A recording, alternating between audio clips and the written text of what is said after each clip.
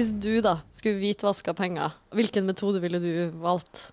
Ja, jeg har tenkt mye på det, og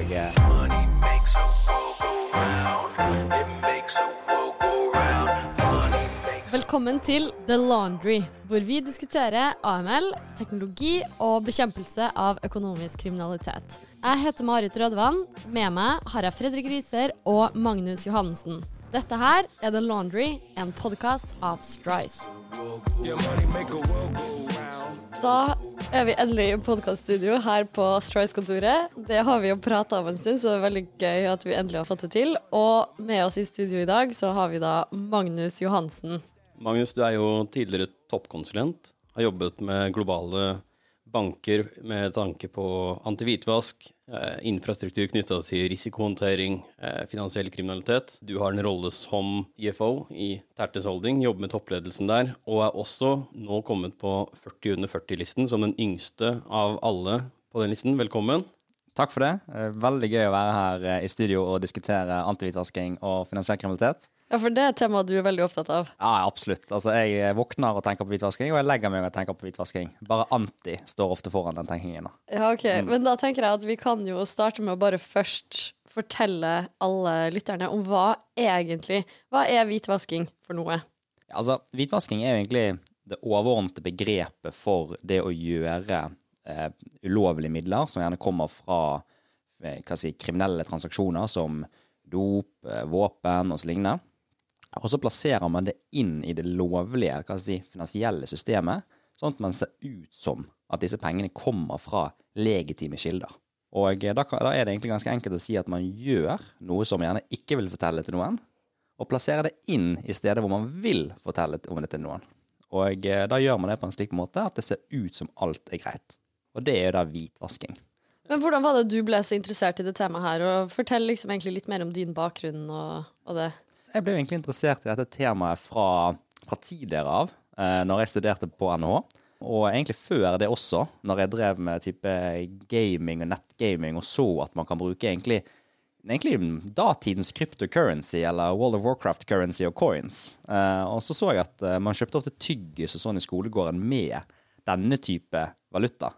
Og så når jeg begynte på NHH, så gikk jeg da revisjon, altså jeg gikk i revisjon og regnskap, og brukte vel egentlig all tiden min på å prøve å tenke hvordan kan man komme unna.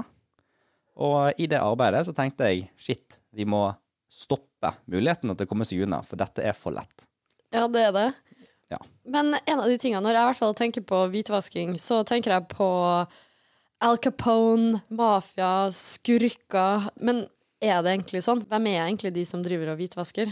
Ja, det er jo, altså, du har det Netflix-version, som er liksom de store kriminelle nettverkene, altså Breaking Bad og lignende. Og så har du egentlig den virkelige sannheten da, som vi kan egentlig snakke litt om. Og hvis jeg skulle definert litt de 3 gruppene som driver med hvitvasking, så har du liksom de største, som er de profesjonelle hvitvaskerne. Det er gjerne type narkobaroner, narkoringer, ulovlig våpenhandel og lignende, kasinoer kanskje, som gjør det systematisk og har satt hvitvasking i system. Og så har du andre gruppen, som gjerne er amatør-hvitvaskere. Dette er jo hvitvasking som skjer i mindre skala, men som gjør fordi du har midler man får regelmessig, som man må få inn i finansielle systemet på en god måte for å få det til å se legitimt ut. Men så har du den siste gruppen, som egentlig er de uvitende hvitvaskerne. Det er de som enten ikke forstår at det de gjør er galt. Det kan være en innehaver et enkeltpersonsforetak som mikser privatøkonomien sin med sin enkeltpersonsvirksomhet. Eller det kan være folk som leier ut kontoene sine, eller som holder på penger, som vi gjerne har sett litt i kjendisverden. At noen passer på en 200 000-300 000, mens noen forsøker å hvitvaske det. Så det er på en måte de 3 grupperingene som egentlig driver med hvitvasking. Den sistnevnte, den er jo interessant. Er det de som låner ut kontoene sine? De må jo se på det som at dette må jeg skatte av, og på den måten se at de må ha et insentiv for i det hele tatt kunne ønske å leie ut konten sin. Ja, altså nå er jo det å leie ut konten sin et av mange eksempler, men du har på en måte sett i Danmark hvor ungdom ble overtalt av gjerne kriminelle til å stille kontoen sin til disposisjon. Og det er jo gjerne fordi at de personene som ikke har en historikk da, som tilsier at de driver med hvitvasking, er jo litt sånn clean sheet, som vi kaller det, for kriminelle. Det vil si at det skal mye til før det trigger systemene i banker, eller trigger oppmerksomhet fra offentlige myndigheter hvis du er 15 år. Da klarer du å hvitvaske ganske mye penger før alarmen går. Ja, det her er jo et eksempel, men igjen da, liksom, har du andre eksempler? Du har jo jobbet egentlig over hele Europa. Hva er de skrekkeksemplene du har sett? Fordi selv om du sier nå at det kan ikke bare de store kriminelle gjengene, så er det så lett å tenke at det skjer så lite og kun i den kategorien. Unnskyld? Jeg bare lurte på en ting. Ja, hva er det, Daniel? Dere sitter i studio her dag inn og dag ut, men tjener vi noe penger på dere? Vel, ikke direkte. Nei, men da synes jeg i hvert fall at jeg må få bruke noen setninger på å selge Strice litt. Ja, bare kjør på det. Hei, jeg heter Daniel, er den nye økonomisjefen i Strice.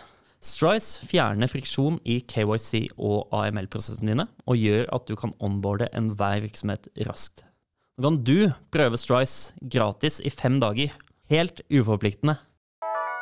Jeg tror skrekkeksempelet tror jeg egentlig kommer fra etablerte institusjoner som ikke gjør nok for å håndtere hvitvasking. Men hvis du tenker sånn, det som overrasker meg mest, er jo når jeg jobbet mye i områdene rundt Sør-Europa, gjerne inn mot Malta, og man ser hvordan dette er satt i system.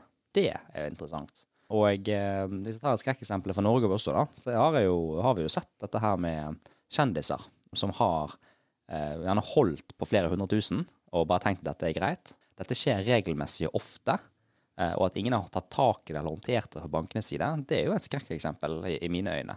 Men så selvfølgelig, når man leser og hører historier om alt fra fiskebåter til korrupsjon til kasinoer, og hvor enkelt det gjøres. Sum i sum så synes jeg egentlig hele bransjen er et skrekkeksempel for øyeblikket.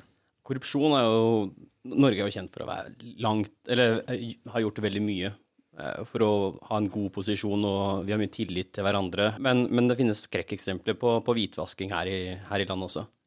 Ja, altså, du kan tenke litt på hvitvasking. Altså, jeg synes jo, bare si det sånn da, vi gjør veldig mye for å prøve å stoppe det. Men Norge ligger flere år bak nabolandene våre når det kommer til både å forstå hvitvasking, og når det kommer til å arbeide mot hvitvasking. Og vi er litt naive da, at Norge er liksom sitt eget lille sentrum. Men nå er det jo slik at vi har gått ifra å være nasjoner til et internasjonalt system og et globalt system, og det gjelder også det finansielle systemet. Så når vi ligger 5 år bak alle andre land, alle andre utviklede land, når det kommer til å forstå og bekjempe hvitvasking, så må ikke vi tro at ulovlige midler ikke kommer gjennom Norge. Og det må bankene ta inn over seg, og vi må ta igjen det gapet når det kommer på kompetanse, ressurser og hvordan vi arbeider med å håndtere hvitvasking i dag. Men en ting som man kan jo stille seg, ok, hvitvasking, det har skjedd, det har skjedd i lang tid. Hvorfor skal mannen i gata bry seg om det? Er det egentlig et så stort problem? Ja, altså, veldig mange tror at dette er forbeholdt et fåtall store kriminelle nettverk som hvitvasker doppenger. Men det er ikke sannheten. Undersøkelsen som er gjort, og den forskningen som er på dette området, den viser jo at nesten 2-5% av verdens GDP kommer fra hvitvaskede midler.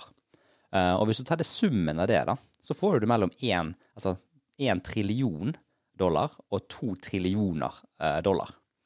Og da kan man begynne å snakke om finansiell stabilitet og økonomiske konsekvenser for dette da. Ja, hva slags konsekvenser? Kan ikke du ta liksom lytteren gjennom det tankeeksperimentet? Du kan jo tenke det sånn at hvis du fjerner all kriminell aktivitet og sier at verdens GDP reduseres med 5%, så vil jo dette ha store konsekvenser for den stabiliteten vi ser i land, og det har en stor konsekvens for egentlig den aktiviteten som er i det finansielle markedet. Og da er det slik at når man får et sånt plutselig fall, selv om det ikke kommer til å skje da, så er det slik at den kriminelle delen av finansiell økonomi, den har blitt såpass stor at det utgjør en trussel for at hvis vi stopper det helt, eller fjerner det, at vi da gjør det systemet i ubalanse. Og når et system kommer i ubalanse, så har vi jo sett at folk blir nervøs. Du ser reaksjonsmønstre til folk endres. Man begynner å trekke ut pengene sine fra banken, trekke ut pengene sine fra det finansielle systemet, slik som under finanskrisen. Og du kan faktisk risikere at vi får nesten jeg skal ikke si en kollaps da, men at du får en reaksjon som kan ha store negative konsekvenser langt ut av finans. Så det liksom viktig å tenke på. Så det finnes insentiv for å egentlig holde det her i gang på et visst nivå? Ja, altså, du kan nesten si det sånn at du vil ikke tulle med den finansielle stabiliteten, og det er jo hele mandatet til Finanstilsynet. Ikke sant? Men vi kan også se på den andre siden at det at vi har et system som tillater kriminelle å utnytte det, det er jo et trussel mot stabilitet i seg selv, for det viser jo hvor lite robust systemet egentlig er i utgangspunktet. Du nevnte at 5 år etter våre naboland, når det kommer til prosesssystemer som er satt opp. Er det mest prosesser, eller er det systemene som vi henger etter på? Jeg tror nok det er litt mer komplekst enn det da. Så jeg tror, hvis jeg ser litt overordnet, så tror jeg det er slik at nabolandene våre har allerede gått gjennom kriser. Danmark har hatt Danske Bank, Sverige har hatt Swedbank, ikke sant? Du har hatt USA har hatt sine mange skandaler, og det har jo på en måte tvunget fram en forandring. Og Norge begynte jo ikke å tenke på dette før i 2018 når hvitvaskingsloven kom, og folk begynte faktisk å tenke på de kravene man må ta hensyn til. Og det har jo medført at det er ikke bare systemer og prosesser. Systemene er jo tilgjengelig åpent, at det kan man kjøpe inn, og prosessene kan man etablere. Men det har ikke så veldig mye å si at hvis du har gode prosesser, hvis de som utfører det ikke helt har bygget opp kompetansen på det området ennå. Så det er jo på en måte det som driver, liksom er drivnøkkel her da. Ja, for det viser. Vi har jo etter hvert ganske mange møter med en god del rapporteringspliktige selskaper, og det ansettes jo ekstremt mange. Er det inntrykket ditt også, at for å løse dette problemet, i hvert fall kortsiktig, så ansettes det, og selv om treningen kanskje ikke er god nok, så er det bare å spe på med mer folk? Jeg tror nok bankene begynner å ta inn over seg liksom behovet. Og det har jo medført liksom en kjempestor, altså en enorm etterspørsel etter AML-kompetanse. Spørsmålet er jo om man anvender det riktig, ikke sant? Og jeg tror jo bankene har virkelig et ønske om å få bukt med dette problemet. Men det er litt som du sier, mer personer gjør det hverken mer effektiv, eller altså på engelsk da, effective and efficient. Og det betyr egentlig at du skal balansere operasjonell effektivitet med utbytte av hva du legger i de prosessene. Og da handler det mye mer om hvordan man jobber og hvordan man prioriterer. Hvis man ikke klarer det, så ender man ofte opp med veldig mange mennesker. Så når jeg ser på trendene i banker i dag, så ser det ut til at de ansetter veldig mange for å imponere gjerne Finanstilsyn og imponere sine shareholders om at vi gjør det vi kan. Men hvis man åpner panseret og ser under, så er ikke motoren gjerne satt sammen slik han burde være. Så bilen går ikke fremover. Jeg husker den første mest overraskende eksemplene vi så, eller jeg så i hvert fall når vi var ute hos en bank, var det at en kunde som hadde blitt kastet ut av banken, kunne gjerne søke om å bli kunde igjen, fordi systemene hang ikke sammen mellom de som da skulle ta den første initielle screeningen av denne personen, eller selskapet som personen søkte gjennom, og systemet som hadde modellert risikoen og sagt at nei, du får ikke være kunde hos oss lenger. Så ja, jeg er helt enig med. Det er mange sånne eksempler. Jeg kan ta et annet, ikke sant? At når man snakker om risikoen for kunden, så snakker man ofte om finansiell risiko, som vi er kjempegode på. For det er jo sånn, hvis ikke de klarer å betjene lånet sitt, så taper vi penger. Og da er jo alle varsellampene på med en gang vi snakker om finansiell tap. Mens ikke-finansielle vurderinger, altså den ikke-finansielle risikoen, er jo egentlig en nedsidesikring for bankene. Det vil si at vi må gjøre nok til at vi vet at så med god nok sikkerhet at kunden ikke skal hvitvaske, men trenger vi gjøre alt? For noen avvik kan vi jo ha, sant? Og det er sånne vurderinger man gjør hele tiden. Så når vi sier at risikoen for kunde er høy, sant? Så prøver vi å balansere den risikoen med mer tiltak. Men så er spørsmålet, er de tiltakene riktig? Gjør vi det godt nok? Og så hvis jeg tar et eksempel da, fra utlandet, så var det et stort problem tidligere at bankene har ulike produkter. Sant? Det vil si at kundene kan søke hos flere deler av samme bank. Sant? Om du har et enkeltpersonsforetak, så søker du med det for kassekreditt. Hvis du er privatperson, så søker du boliglån og kredittkort. Og så kan du til og med være relatert til en person som gjør det samme. Og samme person i alle disse ulike søknadsprosessene hadde fått ulik risikovurdering. Og da kan man tenke, skal man da velge lav? Skal man velge medium? Skal man velge høy? Og så er det sånn, hvorfor skjer det? Jo, det er fordi vi har ikke designet dagens finansielle system for å ta hensyn til ikke-finansielle ting. Vi ligger såpass langt bak. Det er et stort problem, og det er et dyrt problem. Så det er da derfor vi hører jo at finansinstitusjoner ansetter så utrolig mye folk. Det er jo da for å veie opp for manglende gode systemer, da. Ja, for de må rett og slett Sitte og gjøre ting manuelt. Ja, de må sitte og skrive, og de må sitte og vurdere og hente data fra alle mulige kilder. Og det gjorde de i utlandet også for mange år siden. Men nå har jeg på en måte fått til en enhetlig løsning som tillater et mye bredere perspektiv på hver person, sant? Med at man kombinerer den eksterne dataen, som er enorm, med den interne dataen som gis av kunde. Og det bankene ofte glemmer er at jo mer manuelt arbeid de gjør, jo mer går det utover kunden deres. Fordi kundene må levere mer, svare på mer spørsmål, det er misforståelser mellom en person og kunden, og det blir veldig mye friksjon i det vi kaller kundereisen. Så det er veldig mange banker som glemmer å tenke litt på, for de tenker at vi må løse AML-problemet.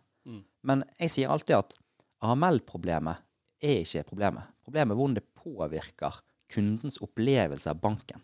Og der er det en stor oppside å hente, som jeg tror liksom er veldig viktig å tenke på hvis man er bank, eller om man er forvalter, eller hva man er. Det der ser vi også som blir mer og mer sentralt, det der kjenn din kunde som en konkurransefordel, altså hvordan faktisk fasilitere for mer vekst ved å ha gode prosesser rundt det, som er med å hente inn den relevante dataen før kunden i det hele tatt er nødt til å begynne å fylle ut lange, kjedelige typeforms med informasjon. Vi har hørt eksempler på banker som har 2 til 3 måneder ventetid før du har mulighet til å etablere en bedriftskonto hos de. Og dette er jo et stort problem for veksten deres også.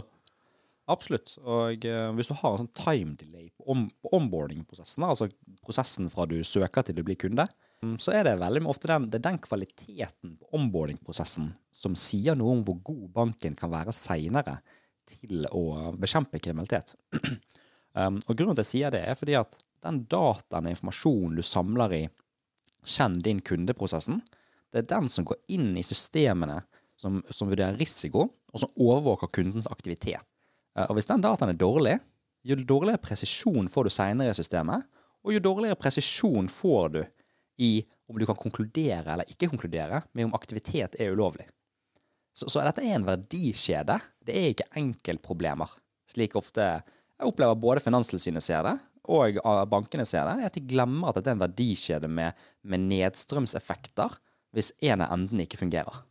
Og sånn for øvrig, så videre i denne sesongen av podcasten så skal vi ha episoder hvor vi går inn på hver enkelt del av den verdikjeden, og du skal jo være gjest i noen flere av de også, Magnus, og det skal vi se nøyere på.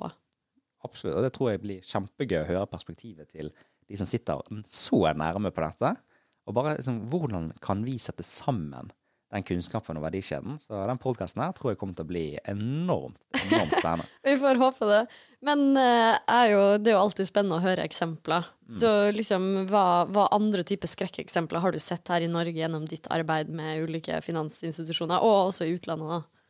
Ja, jeg synes det var en ekstremt spennende eksempel oppe fra event som var med anti-hvitvasking Innovation oppe i Trondheim, der det var en bank som presenterte hvor mange varsler de fikk om potensiell hvitvasking, eller potensiell kriminell aktivitet. Og da viste de at de hadde nesten 15 000 alarmer eller varsler som gikk, og kun et fåtall av disse var faktisk reelle, og enda færre av de ble sett på av Økokrim. Og hvorfor er dette et skrekkeksempel? Jo, hvis 15 000 varsler, og kanskje kun, la oss si, 100 av de blir reelle, så sier det meg at de interne modellene har veldig lav presisjon. Det er veldig mye falske positiver her, som basically betyr at du gir en alarm, og så er det ikke nødvendig å gi den alarmen. Og så er det at det som rapporteres til Økokrim, som faktisk var en reell sak i bankens øyne, der så kun Økokrim på 15% av sakene.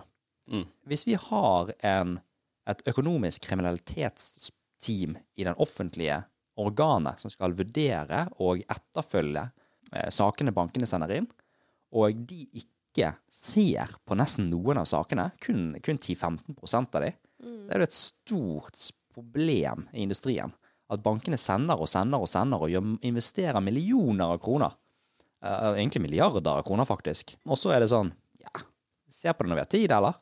Altså, er det de sier, eller er det på en måte ressurssituasjonen som er så svak? Det vet jeg ikke, men jeg skulle gjerne likt å Pål Løseth i studio her og hørt hans versjon av dette her. Hvis du som kan så mye om det, hvis du da skulle hvitvaske penger, hvilken metode ville du valgt? Ja, jeg har tenkt mye på det, og det er egentlig fordi jeg liksom prøver å sette meg litt i andre sko da. Men hvitvasking skjer gjennom 3 steg. En er plassering, som er at du får pengene inn i det finansielle systemet. Og så er det layering, som er at du lager ulike nivåer av pengene. Og så er det integrasjon, at du får det inn i en litt legit business. Eller du får det inn i en form for revisjonsspor, kan man kalle det, som gir deg legitimitet overfor banker og lignende. Dette er faktisk legitte penger. Og hvis jeg skulle gjort det, så er det en industri som heter kasinospill. Den er på en rundt, estimert til å være på en rundt $100 milliarder i market value, altså industrien. Og der er det jo slik at man kan veldig cash-drevet business, så man går inn med mye penger, og så kjøper du masse tokens, eller masse chips, altså pokerbrikker, og så sitter du på et bord, og så gjør du et par av det vi kaller dummy bets. Altså de bare spiller litt sånn. Spiller safe kort og spiller litt blackjack og går og tar en liten runde med Texas Hold'em med en drink i hånden. Og så går man tilbake med nesten like mye chips til kanskje man til og med har vunnet litt. Fått litt avkasting på disse litt kriminelle pengene. Og så tar man det ut i form av sjekk. Altså en sjekk. Og så kan man jo tenke at ok, men nå er jo dette flyttet online. Ja, det er det. Og det gjør det enda enklere. For det opprettes en rundt 12-13 nye online kasinoer i måneden. Så det ville utnyttet at myndighetene ikke klarer å regulere alle disse eller overvåke alle disse. Og så har vi gjort mange store eller mange små transaksjoner gjennom alle nye etableringer. Så har vi tatt ut pengene i form av krypto eller i form av bankdeposits i lavrisikoland med dårlig regulering. Men det er kanskje litt for detaljert for våre så vi får ta et par av disse navnene, men sånn ville jeg gjort det i hvert fall.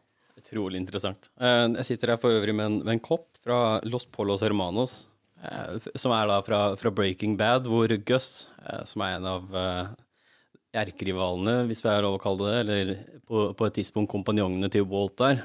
Og Gus driver jo en restaurantkjede, som jeg også forstår det, man kan hvitvaske en del penger gjennom, og det er jo akkurat det Gus gjør, hvitvasker narkopenger i sin franchise.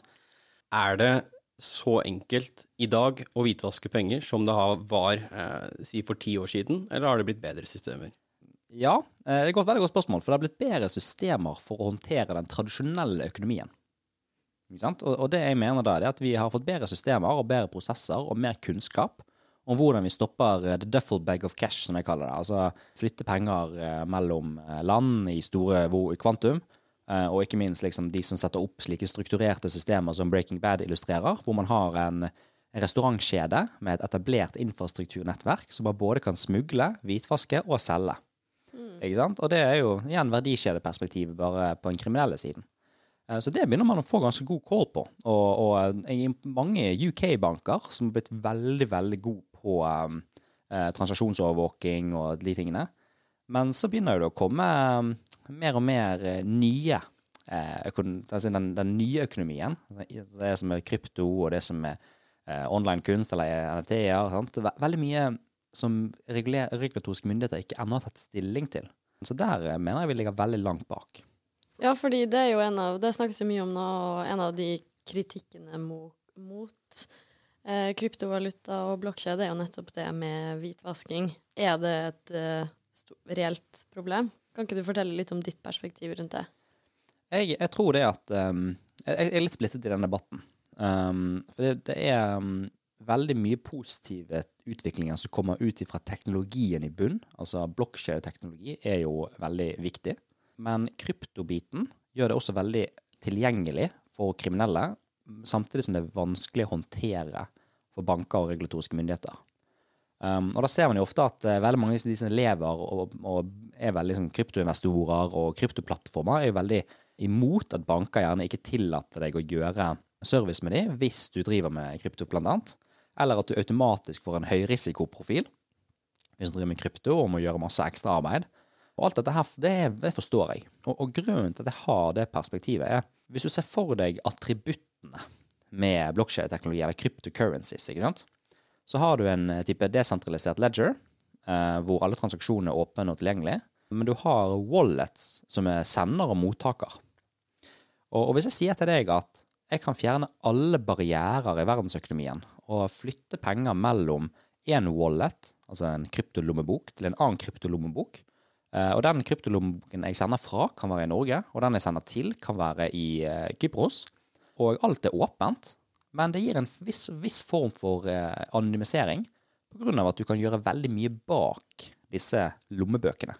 Vi kaller det at du kan mikse mellom flere, bruker som mixing services for Bitcoin for eksempel, hvor du mikser ulike wallets approacher, altså du bruker mange wallets på en transaksjon, og så kan du også registrere walletsen i andre navn og lignende. Alt dette her gjør det veldig vanskelig for regulatoriske myndigheter og økokrim og lignende til å faktisk identifisere, uten å bruke enormt med ressurser, hva som sender og mottaker, og hvor de pengene faktisk kommer fra. Og det virker jo litt sånn, fleste jeg kjenner har jo, eller ikke fleste jeg kjenner, men en god del av de jeg kjenner har jo investert en del i krypto. En klassisk problemstilling er jo at bankene nå, norske banker, faktisk ikke har lyst til å la de personene ta de pengene i bruk, selv om de investerte for 4-5 år siden og har tjent en god del penger på det og har tenkt nå å kjøpe seg bolig. Men bankene godkjenner det rett og slett ikke. Det føles som at det er en form for limbo, hvor det er litt usikkerhet på hvordan man faktisk skal håndtere det her.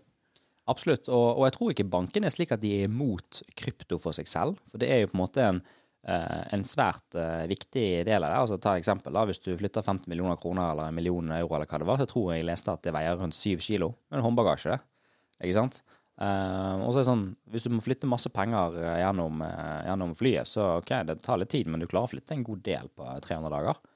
Og så er spørsmålet her da, ja, du er litt i limbo, men hvis jeg setter det litt annerledes, hvordan skal bankene kunne håndtere krypto hvis ikke de får veiledning fra de som overvåker de, altså regulatoriske myndigheter, på hva som er en risikovurdering og hva som er en risikoreduksjon, altså tiltak bankene kan gjøre opp mot de som driver med krypto.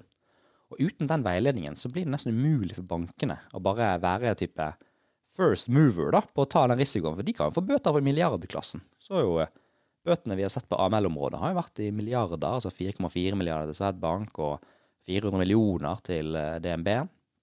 Og nå de små sparebankene stakker ut i Sogn og Fjordane, fikk jo 14, ikke sant? Så det er sånn, nå begynner bøtene virkelig å komme her, og da skjønner jeg godt at bankene er tilbakehold.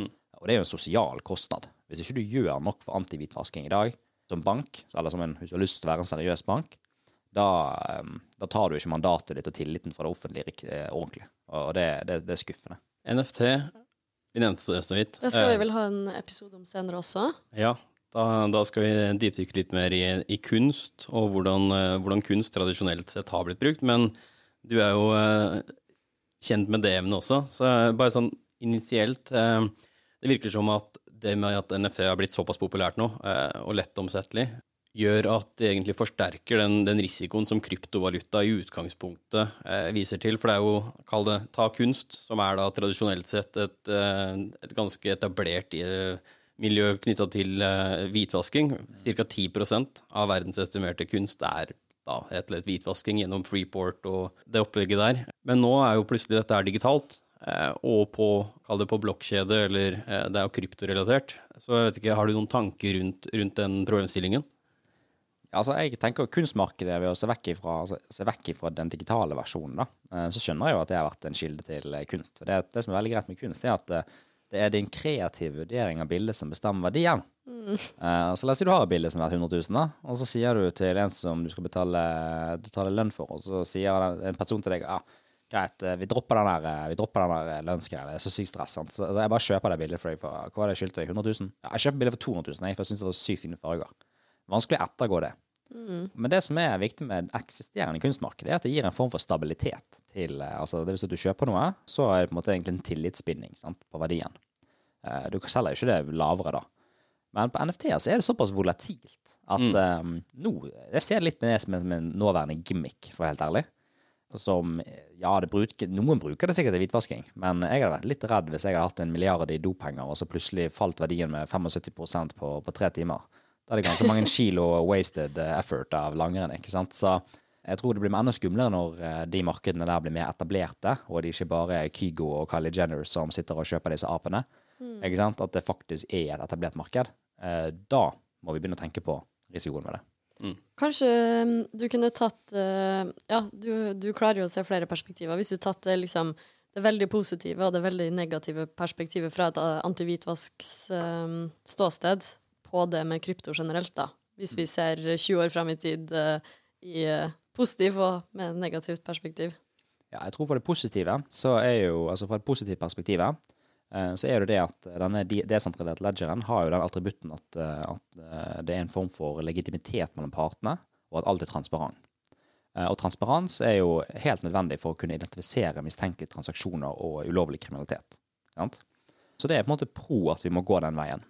Sammenlignet med da for eksempel at mye sånne kjernesystemer i bank veldig gamle, og man ikke klarer å egentlig analysere transaksjoner som skjer. Ja, det jo en ting, men også liksom det at transaksjonen i seg selv, at du har på en måte navn og privatpersoner som sender gjennom mange banker og mange systemer, og at du kan gjøre disse layering-teknikkene, og en gang i den prosessen så vil du miste sporet. Det vil ikke skje med bruk av en type blockchain-teknologi, i hvert fall ikke på samme måte.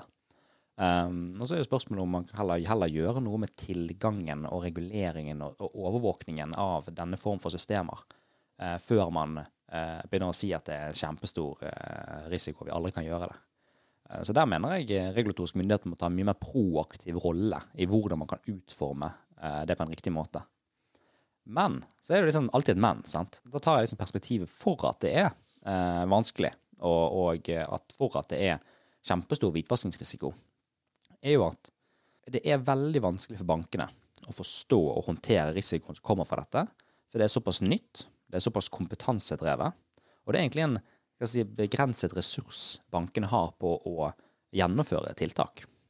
Og med den utviklingen vi har, og den usikkerheten hvordan ting vil utvikle seg innenfor krypto, så skjønner jeg veldig godt at bankene sier at vi klarer ikke å håndtere dette før vi klarer å etablere en felles bransjestandard og en bransjeforventning til det. Og så det jo ingen hemmelighet at det skjer enormt mye hvitvasking via krypto, og kriminalitet generelt, altså kidnapping som vi har sett i Norge blant annet, sant, hvor kravet blir fremsatt i krypto. Og så jo det enkeltpersoner som utnytter kryptoteknologien, altså cryptocurrency designet på en slik måte at det skal sikre anonymitet framfor å sikre åpenhet. Og så lenge man kan gjøre det å etablere slike ting uten konsesjoner og alt som følger med, da har du et hvitvaskingsproblem som veldig, veldig høy. Hvitvasking, det jo et litt spesielt begrep. Hvor kommer det fra? Altså hvitvasking. Ja, det artig. Altså, jeg vet jo ikke om jeg vet ikke om det sant da, men når jeg liksom begynte å lese om hvitvasking, så nevnte jo alle steder jeg leste, snakket om liksom at hvitvaskingsbegrepet kommer fra liksom datidens gangster Al Capone, som var veldig velkjent for å drive landromater, altså tradisjonelle vaskerier. Og vaskerier jo cash-intensivt, så han bare la på egentlig økte alle omsetningstallet sine med 5% per vaskemaskin, eller 10% per vaskemaskin, og det var jo da penger fra hans ulovlige virksomhet som var ganske omfattende, og så det ut som det var inntekter fra vaskeriene. Og derfra kommer jo liksom laundering, altså money laundering, at det på en måte vaskeriene som var kilden til at alt dette startet i sin tid. Eller egentlig var det eiendom da, kan man si, på datiden sånn 1800-1900-tallet, men det gikk veldig mye gjennom cash-intensive brukthandlere og hvitvaskingsetablerte kjeder av landromater. Så nei, jeg tror det der det kommer fra. Men i dag det vel anti, som liksom det virkelig nye begrepet da, og det jo egentlig bare kontrollbegrep. At vi skal prøve å stoppe de, men de kriminelle gode på dette, altså. Vi ser det anti-begrepet og glemt fra tid til annen i ulike titler. Gå gjennom LinkedIn blant annet, så ser vi at det jo ulike hvitvaskingsansvarlige noen steder der, som jeg synes litt moro. Ja, det litt artig når jeg ser noen går inn på LinkedIn og, sånn, så og skriver at de ekspert på hvitvasking. Her tenker jeg, shit, du må tiltrekke deg sykt mye lugubre friends requests, både på Facebook og connections på LinkedIn. Men jeg tror alle mener anti da. Eller alltid en eller annen som ikke mener det, men de blir nok forhåpentligvis tatt. Absolutt. Og nå har vi jo lært også hvor enkelt det kan være å hvitvaske penger. Ja. I podcastepisoden der også. Ja, ikke sant? Tusen takk, Magnus. Videre utover i sesongen nå skal vi dypdykke litt mer i hele anti-hvitvaskings-verdikjeden. Se litt på ulike deler der, hva som problemene, hvordan det kan løses. Flere ulike gjester. Vi gleder oss til deg tilbake i studio. Takk for nå. Takk for nå. Veldig hyggelig å være her, og jeg gleder meg til å høre de andre gjestene snakke om sine perspektiver. Vi håper du likte episoden, og om du gjorde det, så del den gjerne til noen andre som burde høre på The Laundry.